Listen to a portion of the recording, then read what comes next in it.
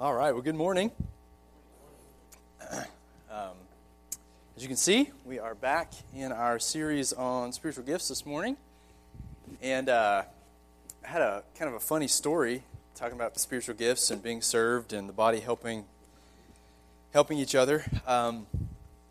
This morning, I had a new experience. I ran out of gas the first time in my life. Yeah.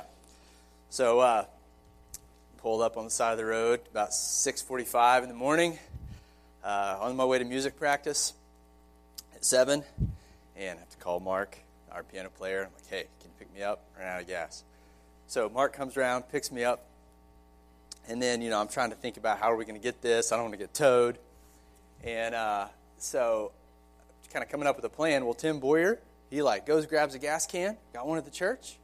Braden, he jumps in his car, fills up the gas can, fills up my truck, comes back. Cody, the guitarist, jumps in the car, and with Braden, they go get my truck, bring it back. I didn't even have to do anything. I was just here. My truck's back.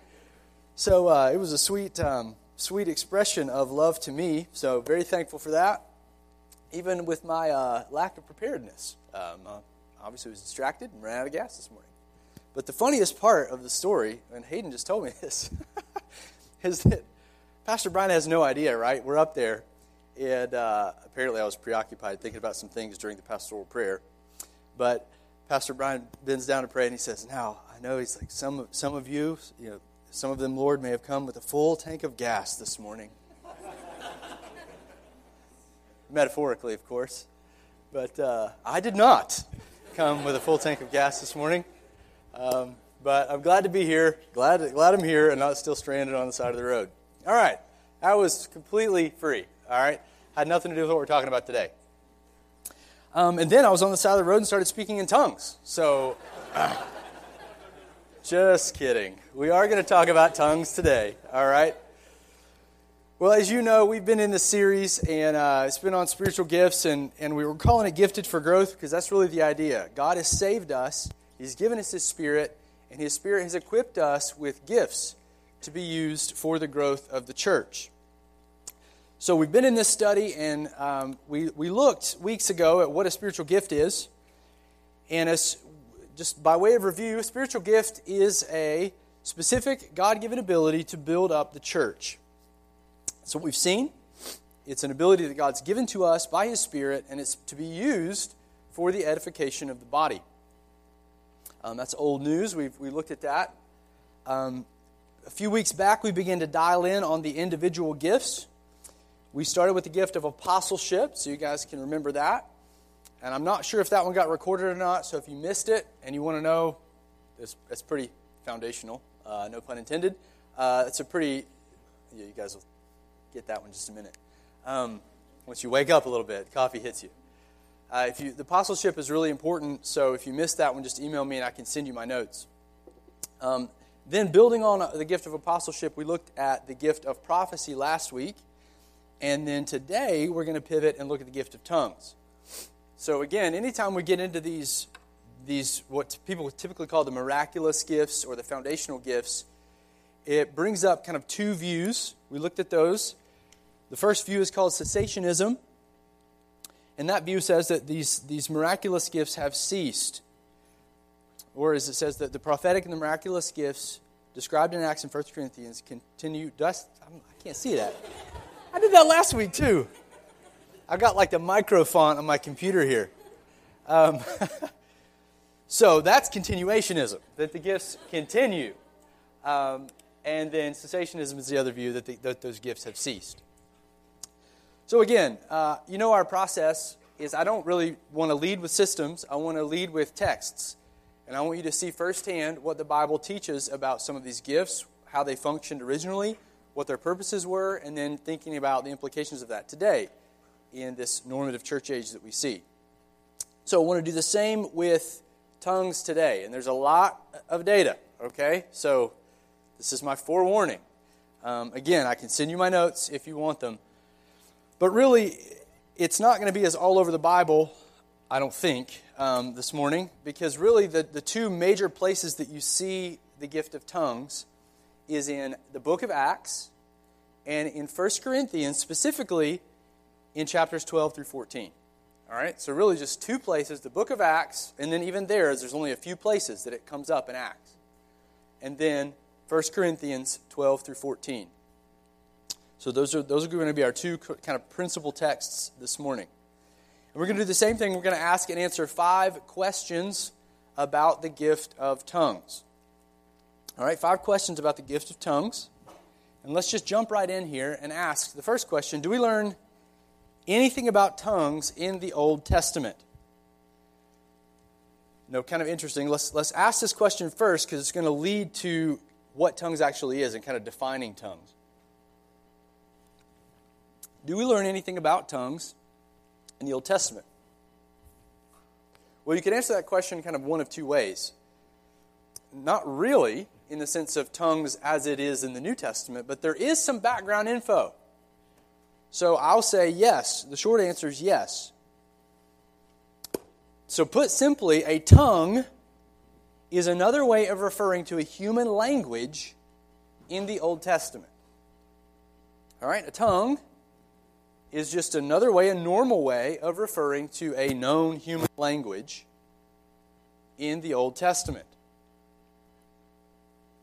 The Old Testament tells us a number, or really two things that are relevant to our study.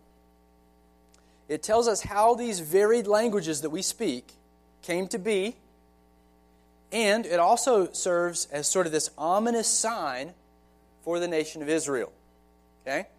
We're going to unpack both of those. It tells us kind of how these languages came to be, these various tongues came to be, and then we'll see that it begins to serve as an ominous sign for the nation of Israel. So let's look at each of these. Multiple languages was a judgment on humanity. We all know the story. This is in the Tower of Babel, Genesis 11.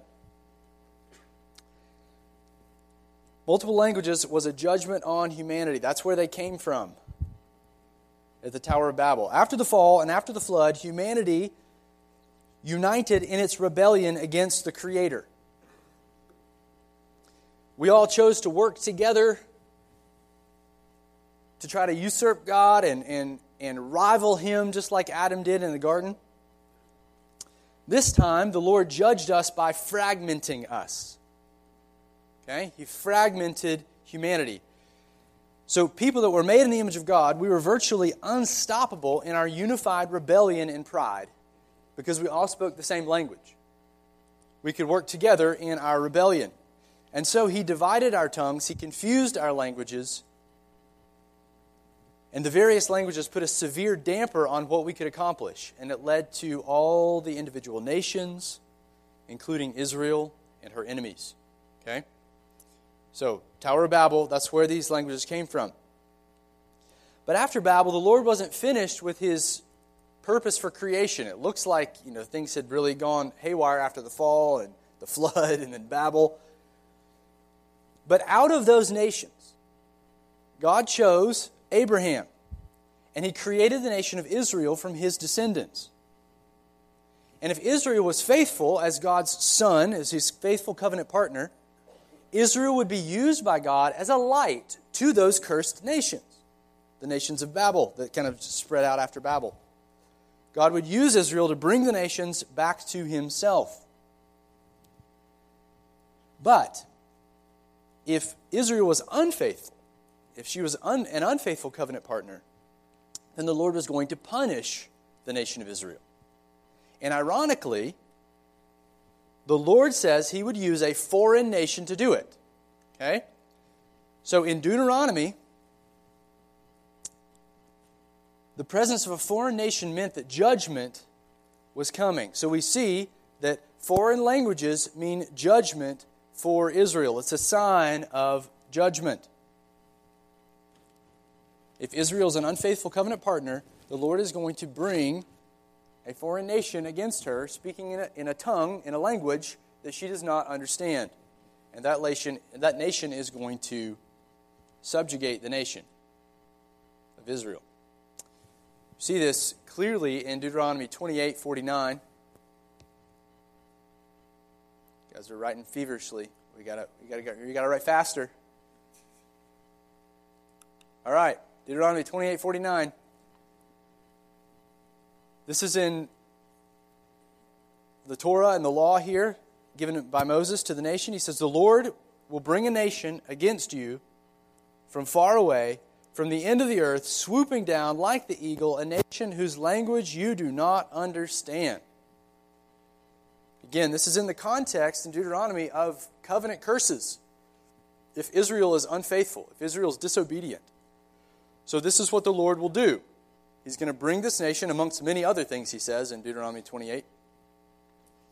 But this nation is going to bring this judgment. So in other words, if Israel continued to rebel, she would be conquered by a nation that spoke a language that she did not know. Now, centuries later, or I should say centuries after that prediction in Deuteronomy, Israel is on the brink of this very judgment. The text from Deuteronomy is picked up and echoed again by Israel's prophet Isaiah in chapter 28.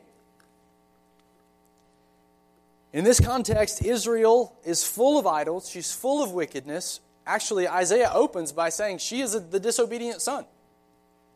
Israel has been that unfaithful covenant partner. Chapter 1.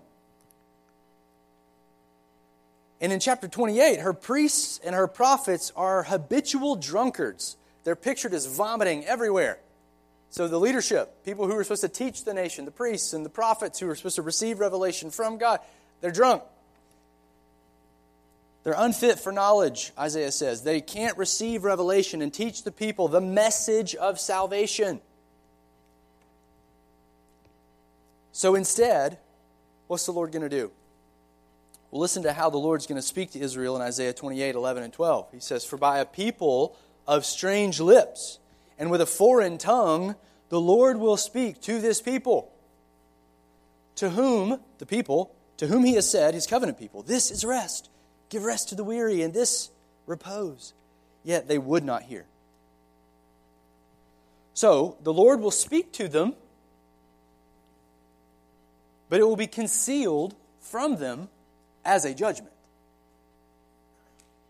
They won't understand it because it will be in a foreign language. They'll be broken, Isaiah goes on to say, they'll be broken, snared, and taken in captivity. Verse 13. So we see that if you're Israel, when a nation shows up at your doorstep and they're speaking in a language you don't know, that's not a good thing. Okay? It's a signal that judgment is coming, like we said back here. It's a signal that judgment is coming and that you need to repent quickly. So in the Old Testament, we got a couple strands at play here. Tongues, foreign languages remind us of our division as a human race because of our idolatry. It wasn't always this way in the beginning, but now it's also a specific signal for Israel that judgment is coming. So let's turn our attention now to the New Testament and see how the biblical authors pick up these strands and develop them. The first time we witness this tongues phenomenon, and arguably the most important text on tongues, is in Acts chapter 2. So go ahead and flip there.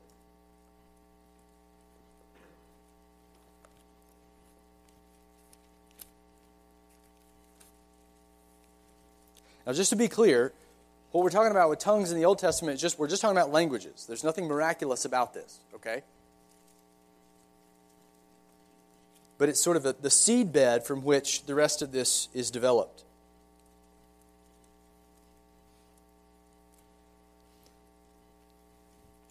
As we move into Acts chapter 2, some pretty incredible things have transpired since that Isaiah 28 warning. All right, since that period, that Israel did fail. And she was overtaken by the Babylonians, people who spoke in a foreign tongue.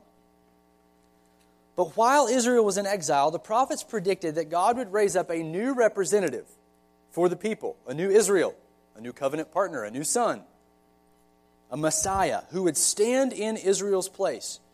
He would suffer for her sin and her transgressions against the covenant, and then he, by his obedience, would usher in the age of, get this, God's Spirit. And God's Spirit would be poured out, and the people would become obedient from the heart. This would be the age of the new covenant, in contrast to the old. God would renew his people. He would renew the ones who would trust him, and he would extend salvation to the Gentiles. But he would also judge those who did not believe. So as we head into Acts 2, this Messiah has come. And he has died, and he has already been raised to life. He has accomplished everything the people need, but he hasn't poured out his Spirit yet. He hasn't quite inaugurated this new covenant, or at least he hasn't applied it to his people by giving them the promised Spirit. And not until this very moment in Acts chapter 2. So if you're there, let's read these first 4 verses. Luke writes, "When the day of Pentecost arrived, they were all gathered together in one place.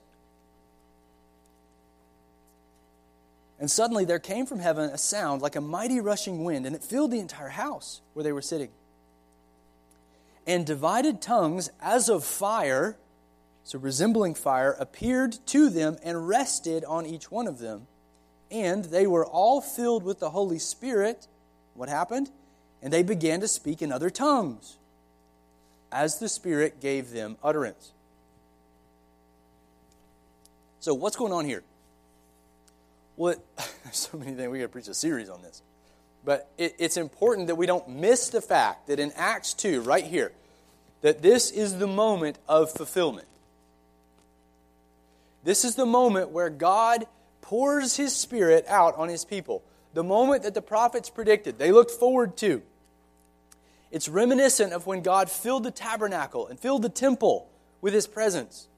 Now he's filling his greater temple, the church. And there's allusions to that, by the way, in what we just read. Whatever else is happening in this text, we don't want to miss the overarching fact that this is fulfillment. This is inauguration of the new covenant. Now Luke says that when the Spirit came, an odd thing happens. Pretty weird, okay? Something that resembled fire came down, and it rested on each one of them. And then they began to speak in other tongues. Okay? So what is that? Raises our next question. That's question number 2. What is this gift of tongues? Well, again, if we're coming from the Old Testament in this word group, a tongue is still a human language. But here, as a gift from the Spirit, there's an added dynamic. Okay, so what is that? Well, the Spirit's inspiring this speech. He's inspiring someone to speak in a language that they didn't know before. And he speaks revelatory words in that different language. So this is clearly miraculous. The meaning is unknown to the speaker unless there is an interpreter. That's the idea of the gift of tongues. It's pretty wild stuff, okay? Now, here's how I define this gift.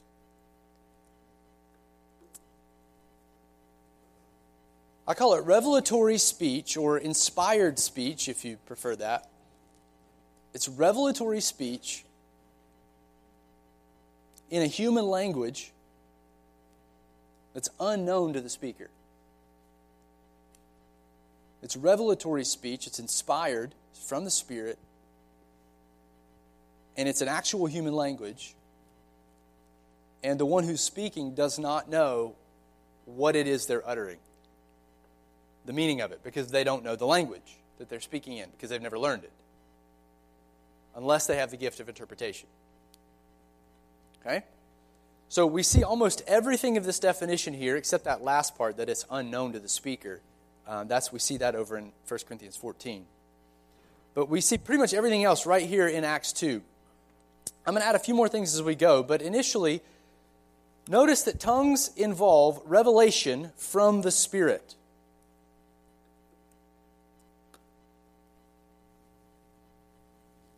And we see this in verse 4. Tongues are inspired speech. It says they were all filled with the Holy Spirit, and the result is they began to speak in other tongues. And now notice this, he doubles down here, as the Spirit gave them utterance. So the very utterances meaning what they said, was given by the Spirit. Luke doubles down on that to make sure we see that this is coming from him. This is inspired speech. This is revelatory. Clearly, the Holy Spirit is the origin of this speech. They're speaking his words in a language they don't know and that they haven't learned. But the point is that they are the Spirit's words. They're his utterances. Now, this is why, if you don't see that, it's going to be confusing in a minute, because this is why Peter is going to interpret tongues as a form of prophecy. He's going to cite Joel 2 and say, what you're seeing right here, Israel, is this prediction that all of Israel is going to prophesy. That's because this tongues is revelatory. It's inspired speech, just like prophecy. We could say when it's interpreted, it becomes prophecy.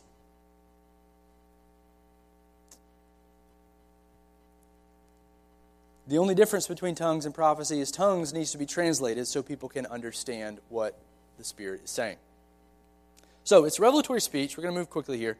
Next, notice that tongues are actual languages. They're not ecstatic babble. Okay? They're not meaningless gibberish or repetitive syllables or some sort of unknown heavenly tongue. And you see this, again, clearly in the verses that we haven't read yet. Okay, so they're speaking in these tongues. Now, it says in verse 5, there were dwelling in Jerusalem Jews, devout men from every nation, that's key, under heaven. So the Jews who had been dispersed, they're still living there. They made their homes in these other nations. They learned all the languages of the nations that were around them. And they're still there. Now, they had all come back to Jerusalem. And it says, verse 6, at this sound, the multitude, those Jews from other nations, came together, and they were bewildered, because each one was hearing them speak in his own language. And they were amazed and astonished, saying, are not all of these who are speaking Galileans? They're native to Canaan. They shouldn't know our languages. How is it that we hear, each one of us, in his own native language? Now he spells them out. Parthians and Medes, Elamites and the residents of Mesopotamia, Judea, Cappadocia, Pontus and Asia, Phrygia and Pamphylia and Egypt and parts of Libya belonging to Cyrene, and visitors from Rome, both Jews and proselytes, Cretians and Arabians. You making a point? They're known languages. We hear them telling in our own tongues the mighty works of God.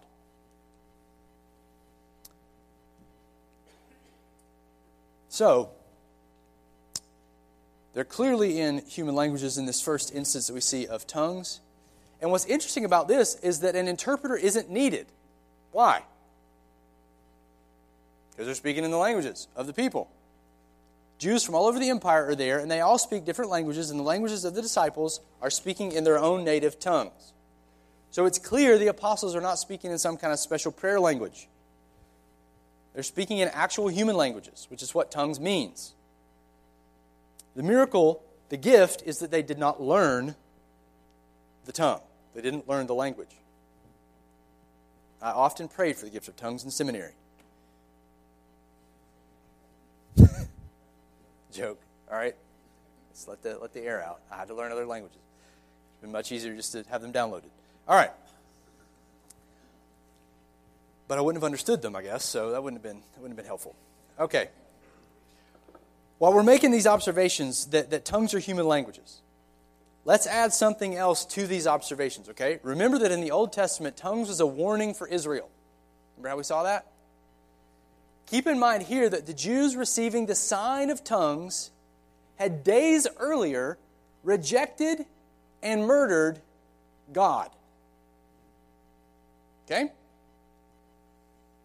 It was the worst sin of Israel's history, way worse than the idolatry of their forefathers. So the presence of tongues should raise some eyebrows, right, based on that Old Testament precedent. But there's an interesting twist here.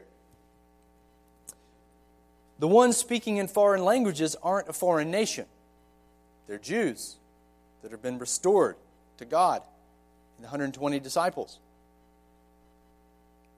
And the languages here are languages that the unbelieving Jews can understand. It's almost as though these tongues are serving a dual purpose. Both to warn an idolatrous Israel, yeah, but also to point back to Babel and hint at its reversal. Hint that Babel is being, in a sense, reversed. It's almost like a foreshadowing that God is preparing to unify or reunify humanity again through the Messiah and the gift of His Spirit.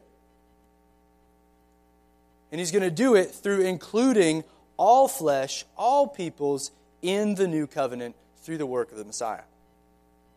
So again, just hints toward this reality. Now, at this point, we might be tempted to think that God has given the Jews, the disciples, the apostles and the 120, we might be tempted to think that God's given them this gift to evangelize, right? To share the gospel with people of other languages. But I want you to notice that that's not the point, at least not directly.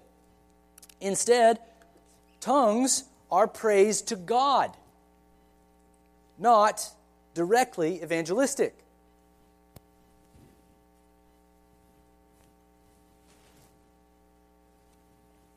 We might have to make this bad boy a two-parter. I don't know if we're going to be able to get through all this.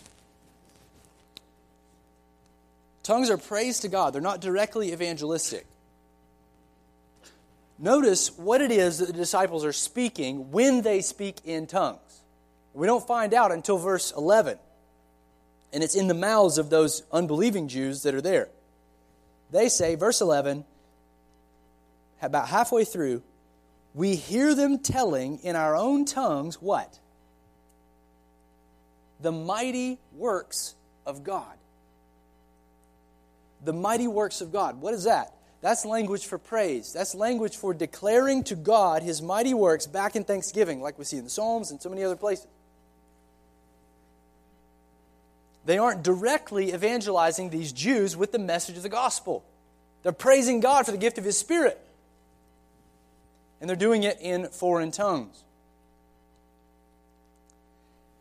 Now, so if we stay here, don't turn anywhere, but just note this. The next time in Acts that tongues are explicitly mentioned, in chapter 10, we see the same thing. Okay? Later on in Acts, when the Gentiles receive the Spirit and they speak in tongues, it's also described as extolling God. Chapter 10, verse 46. Extolling God. It says they spoke in tongues and extolled God. We'll look more at this in a bit, but here I just want you to see that tongues speech is also described as praise. And finally, over in 1 Corinthians 14, Paul can sort of interchangeably refer to speaking in tongues as prayer, as praise, a song, as thanksgiving. And it's all kind of directed to God, 1 Corinthians 14. So it's consistent. And the point here is that we're sometimes tempted to think that tongues are for evangelism, so that people will believe the gospel. But that's actually not the case, at least not directly. Notice back in Acts 2 that even though the people understand the language, they don't get it. They're not converted by it. They don't understand what's going on. Tongues raises more questions for some of the people, and it causes other people to actually scoff. Look at this. Verse 12, back in Acts chapter 2. It says, and all were amazed and perplexed, saying to one another, what does this mean? They don't understand the significance. But others mocking said, they are filled with new wine. They're just drunk. You know? So what these people need are not the sign of tongues by themselves. Tongues isn't saving anybody, even when they're interpreted, or even when they can understand it. They need someone to help them understand the significance of the sign. And that's how these Jews get converted, through preaching. They're told of their sin and that they stand in the crosshairs of God's wrath for crucifying Christ, what Christ has done, and the fact that what they're seeing and hearing is testimony that God has authenticated His Son and has poured His Spirit out, that the new covenant's here. That's Cliff Notes version of Peter's sermon in Acts 2. So it's important to establish up front that the purpose of tongues aren't for evangelism. They're essentially here, praise to God. So that raises a third question. What are they for? What is the purpose of tongues if it's not for evangelism? At least not directly. Well, initially, Peter tells us in his sermon. He quotes Joel 2, which is one of the prophetic predictions of the day when God would pour out His Spirit in the new covenant.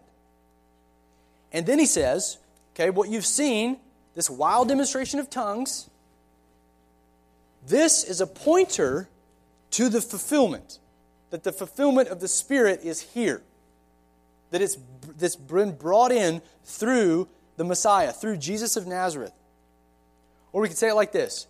It is a dramatic evidence of the inauguration of the new covenant. It's a dramatic evidence, meaning it's kind of undeniable that something weird is going on, right? It's dramatic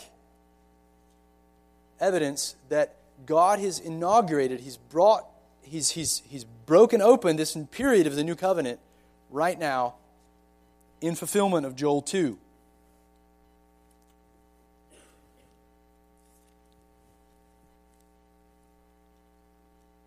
Give you a chance to write that down. It's a dramatic evidence of the inauguration of the new covenant.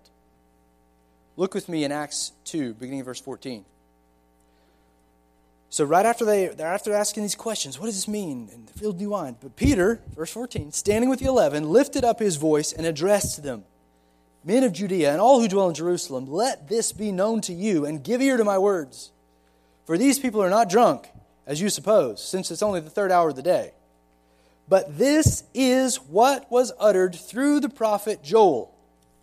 Quote, and in the last days it shall be, God declares, that I will pour out my Spirit on all flesh, and your sons and your daughters, here it is, shall prophesy.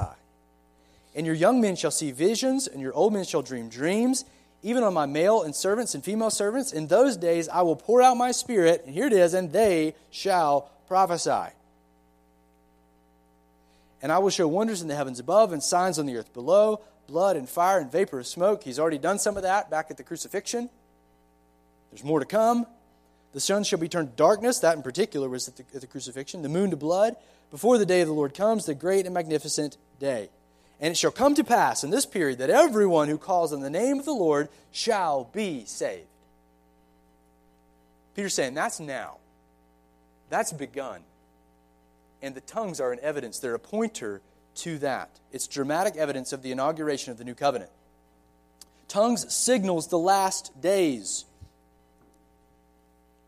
They signal that God has poured out His Spirit, just like Joel predicted. They signal that this decisive event in salvation history has occurred, that we're now in the period of the new covenant. And in a way, you could say this event is part of the package of what Christ accomplished for His people. So not only did He live for us, check. Not only did He die in our place, check. Not only was He raised on the third day, check. Not only did He ascend into heaven, check. But that was all for this moment. So He could pour out His Spirit on His people, making us obedient from the heart,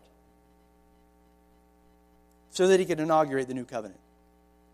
Peter connects these events in his sermon on down. Notice, just for our sake, at the kind of conclusion, he says, verse 33, being therefore exalted at the right hand of God, that's the ascension, that's kind of the second to last event. Here's the last one.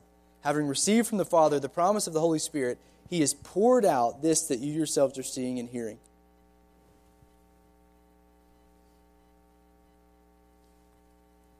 That these events of the crucifixion, the resurrection, the ascension, and the outpouring of the Spirit, that they all belong together is a crucial observation. Why? Because it shows us that Pentecost is not something normative.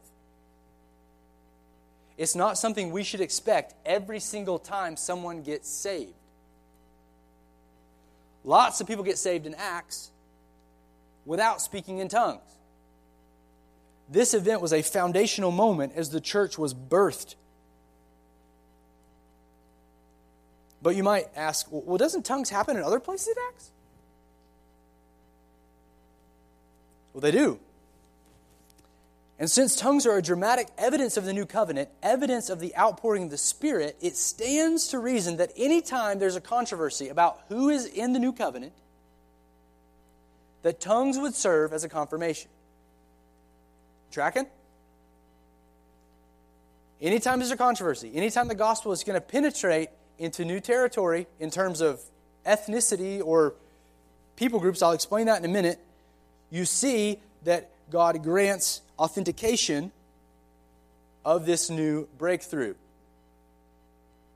They help us see with a visible sign who God has given His Spirit to in those controversial moments. And Luke has already given us a hint back in chapter 1 of when to expect it. He's given us a hint that the foundation of this new covenant people would be laid in stages, and it would happen progressively as the gospel went from Jews to Gentile. So look with me just quickly at those stages of development in Acts chapter 1. Flip back one page or wherever in Acts 1. This is Jesus speaking to His disciples. He says, verse 8, "But you will receive power when the Holy Spirit has come upon you, and you will be my witnesses of these things," like we just saw with Peter. "You'll be my witnesses in Jerusalem," stage 1, "in all Judea and Samaria," stage 2, "and to the end of the earth," stage 3. Jerusalem, which we just saw at Pentecost, stage 1. Judea and Samaria, stage 2. And to the end of the earth, stage 3. So let's think about these developments. Among the Jews, we've seen it happen already in Jerusalem with tongues as a signal at Pentecost. Over the next few chapters, the gospel continues to spread in the city, and Luke summarizes the spread over in chapter 6, verse 7.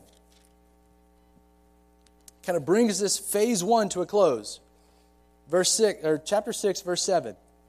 It says, "And the word of God continued to increase, and the number of the disciples multiplied greatly," here it is, "in Jerusalem. And a great many of the priests became obedient to the faith." So Luke's saying, signal, phase 1, done. You had tongues at the beginning, authenticating the gospel of the Jews. All the way through chapter 6, halfway through chapter 6, signal that the gospel is spreading in Jerusalem, phase 1. Now, after the story of Stephen, which is a transitional story, and his murder by the Jewish rebels there, those ones that are hardening themselves, they're not heeding the sign, right? They're hardening themselves. After that, notice what happens in chapter 8. I'll go over to chapter 8, verse 1. "Saul approved of his execution, and there arose on that day a great persecution against the church in Jerusalem, and they were all scattered throughout the regions of Judea and Samaria, except the apostles." It's phase 2. Stage 2 of the development. And in this very chapter, we see a new group receive the Spirit, a controversial group, the Samaritans, the half-Jews. Okay? These are not, this is really, really interesting. Okay? I can't go into the details here. So we would just say it's among the Samaritans. They were ethnic descendants of the northern kingdom who had intermarried in the time of the exile. And they had set up their own temple. They had their own rival worship system. So it was clear that they needed to be clearly brought in submission to Jerusalem, the Davidic king, and to be reunited with Judea and with Israel proper. Now, tongues is not mentioned here explicitly. So you're thinking, why are you bringing it up, Clay? But it's clear that there was some visit, and I think there's a reason for that. So if you want to know that, I'll tell you later. Okay? A little teaser. But it's clear that there was some visible sign.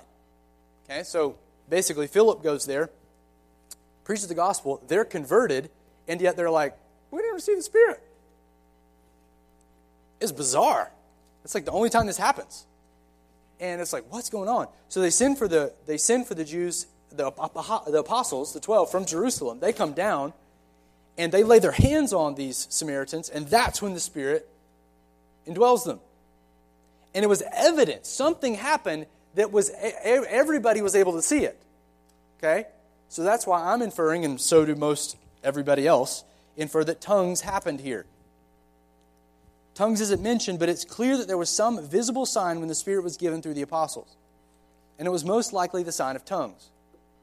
So again, that means you have confirmation of something that could be controversial. The Samaritans are also fully part of the people of God. They are indwelled by His Spirit just like the Jews. And once the gospel permeates Judea and Samaria in chapters 8 and 9, we're ready for stage 3. Okay? So again, just like we would expect, at the middle of chapter 9, verse 31, Luke rounds this off. He says, so the church throughout all Judea and Galilee and Samaria, i.e. stage 2, the church throughout all Judea, Galilee, and Samaria had peace, it was being built up, and walked in the fear of the Lord and in the comfort of the Holy Spirit, it multiplied. All right, stage 2, check. Now it's time for stage 3, the inclusion of the Gentiles. So we would say we see this among the Gentiles in Acts chapter 10. Cornelius' conversion is the next time we see this tongues phenomenon. And just jot that reference down and read it later. But of all the groups, of all the stages in Acts, this one is the most controversial. God makes clear through the gift of tongues and the timing of it, how it came, that the Gentiles have also received God's Spirit, which means they too, we too I should say, are co-heirs along with Israel. The Spirit was granted to the Gentiles by faith. It was granted to them apart from the law, which indicates that the Gentiles are not required to submit to the Mosaic law. That's the whole point of this in Acts. And all I want to do here is just point out that God confirms the addition of Gentiles to the new covenant people of God through the sign of tongues. Undeniable. More Gentiles get saved later in Acts, but they don't speak in tongues. This is part of the foundation laying of the church, of this new temple. He's added the Jews, restored them. He's brought Samaria back in the fold, and now He's extending out. It's too light a thing for the Messiah just to restore Israel back to Himself. He's also going to restore the Gentiles. So that's what you see happening. Now, if you know Acts, it's kind of a weird example of tongues. And the last one, it's in chapter 19. This is what I call a bonus. All right? Bonus tongues. Because we're so not used to this. I got to get some water. It's kind of an interesting moment here in the early church. And it's among John's disciples, that's John the Baptist. It's among his disciples in Antioch. In Ephesus, excuse me.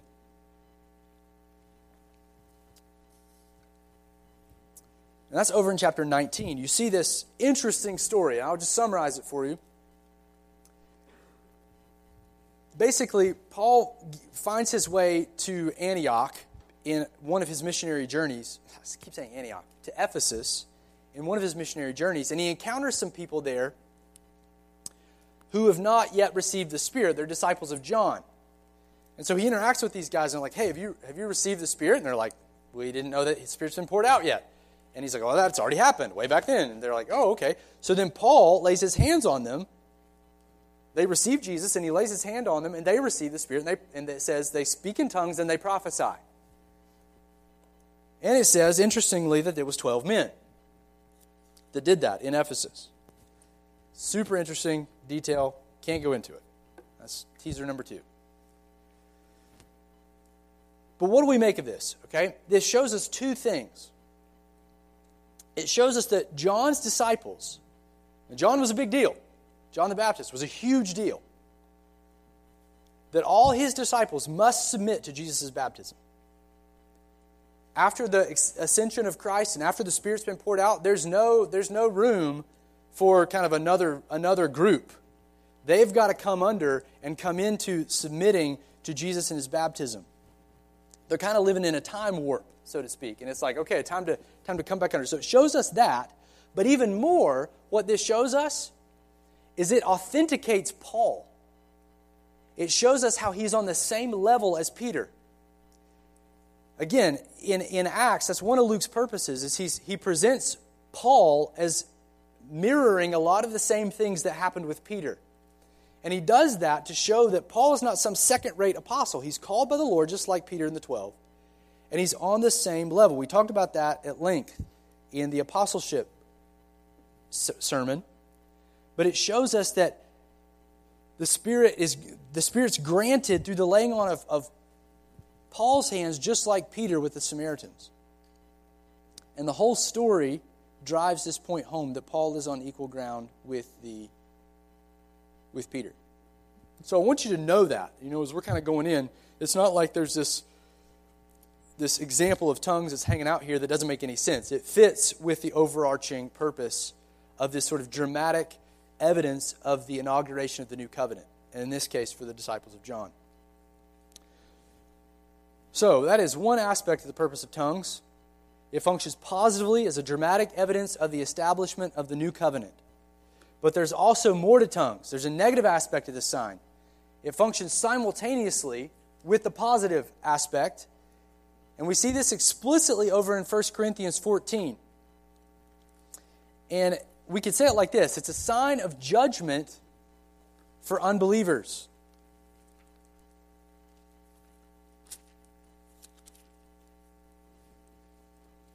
It's a sign of judgment for unbelievers. 1 Corinthians 14:20. And again, Acts illustrates this with the rejection of the Jews.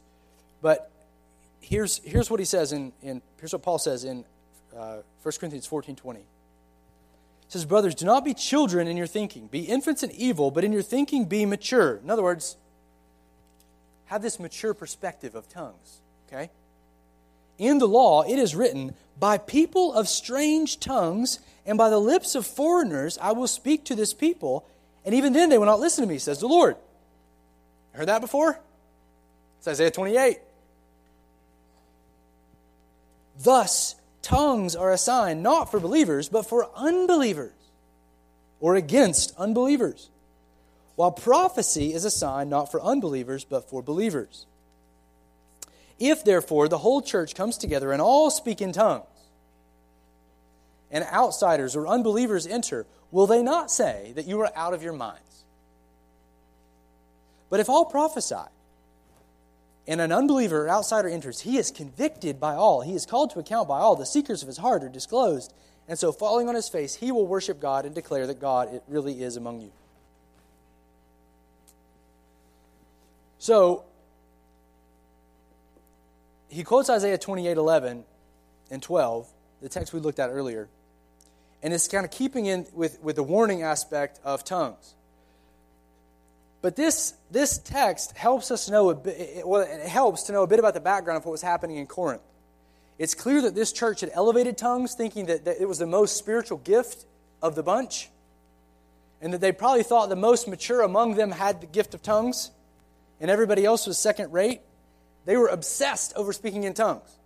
And they probably bordered on this sort of self-absorbed charismania, if you want to call it that, in the Corinthian church. So what Paul's doing in this whole section in 12 through 14 is he's trying to bring tongues down to earth. He's trying to say, hey, you got to put it in its right place. He's trying to put tongues in their place. He wants to remind them that tongues function essentially to condemn unbelievers. They're a sign of judgment to them, he says. They can't understand the message. And as a result, they're going to think the church is out of its mind if everybody's just in this frenzied state speaking in tongues. Instead, Paul says when it comes to the revelation, when it comes to these revelatory gifts, he says prophecy's preferred. Why? Because they can understand it. They understand what's being said, and they're convicted. They're brought to repentance. And so he says tongues then functions as a sign of judgment for unbelievers. And he's implying here, that's not what we want. We want unbelievers to know the gospel. We want them to hear the truth and come to repentance and faith. And this is true of unbelievers generally, but specifically is true of unbelieving Israel. And this is illustrated throughout Acts as Israel persists in unbelief. So the tongues function as a sign of coming judgment, a judgment that would be poured out on them in AD 70. Okay? In AD 70, emperor comes in and demolishes Jerusalem. It was horrific. Destroys the temple, all in the predictions of what Christ said, as a rejection, as a punishment for the rejection of their Messiah. So this hardening, this sign of tongues was pointing toward AD 70 and this judgment that was coming. So tongues are both of these. It's positive in the one sense of it's pointing to the inauguration of the new covenant, but at the same time, the back end of it, it's a negative sign of those who are continuing to reject the Messiah. It's a sign of judgment, specifically to Israel. And then finally, it's a means of revelation to the church, if it's interpreted. It's a means of revelation to the church, if and only if it is interpreted. So this makes sense. I'm not going to elaborate this one, because I think it's pretty self-evident. Remember, tongues is a form of prophecy, because it's revelatory speech. So that means if it's interpreted in the church, it becomes an edifying word from God to the congregation. And that's what you see in 1 Corinthians 14. Man, just let me blitz through this really quick. Can I have like 3 more minutes so we don't have to do part 2? Okay, great. Yeah, people are like, yes, please, spare us next week. All right, number 4. So if that's the case, then how does Paul regulate their practice in the church? With everything that Paul says in these chapters, especially him trying to bring tongues back down to earth, it might seem like Paul is anti-tongues in the church. But he's not. At least not in this formative period when this revelation is still being given. He doesn't want the Corinthians to forbid tongues because he knows that while the foundation's being laid, God is still speaking to his people through tongues, even if it's becoming rarer as the gospel progresses.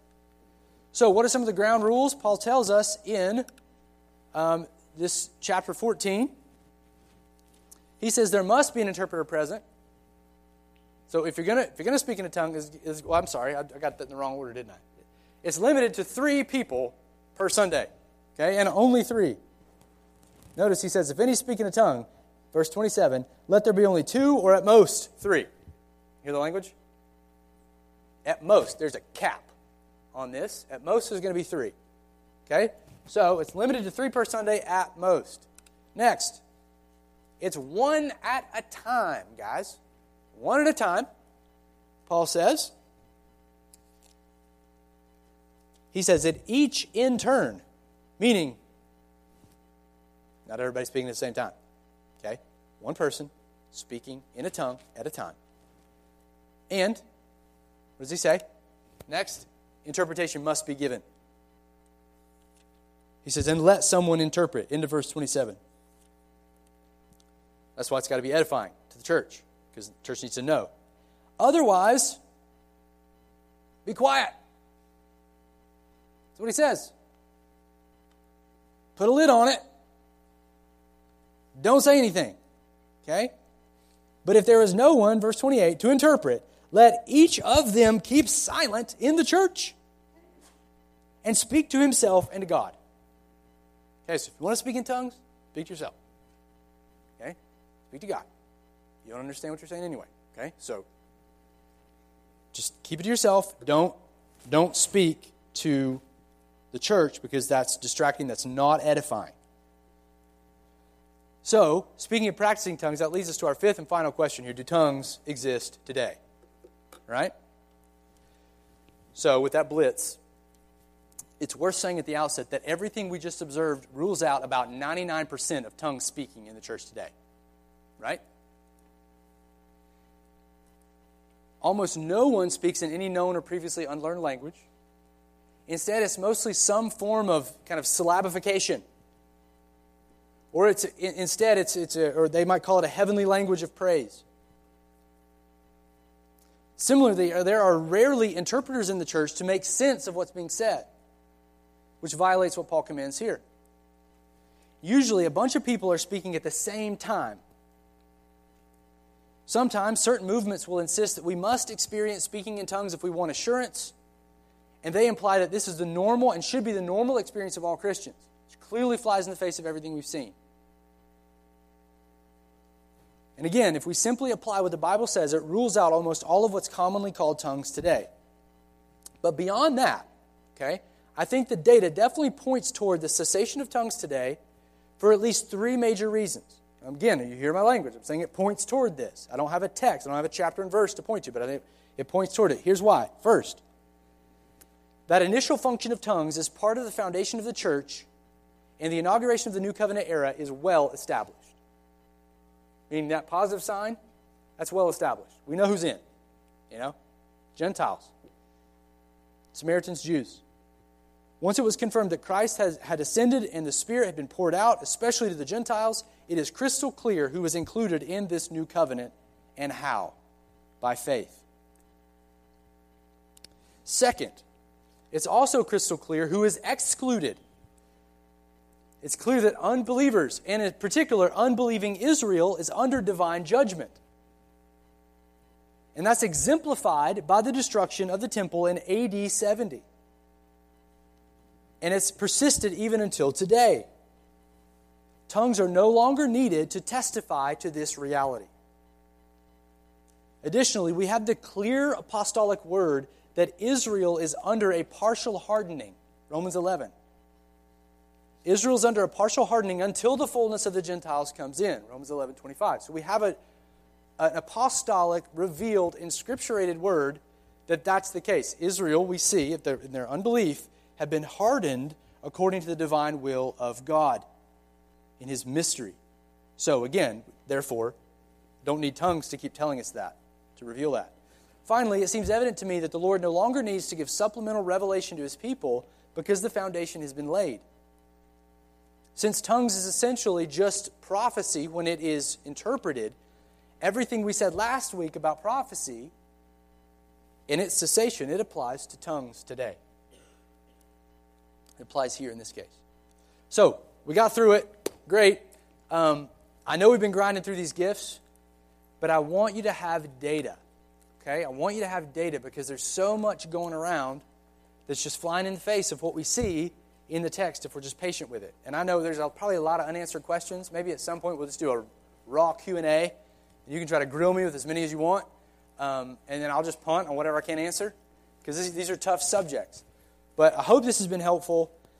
We've got one more kind of in the miraculous category, the gifts, the miracles, and then we're going to be kind of on to the normative gifts and kind of looking for those in our lives and trying to think those things through, okay?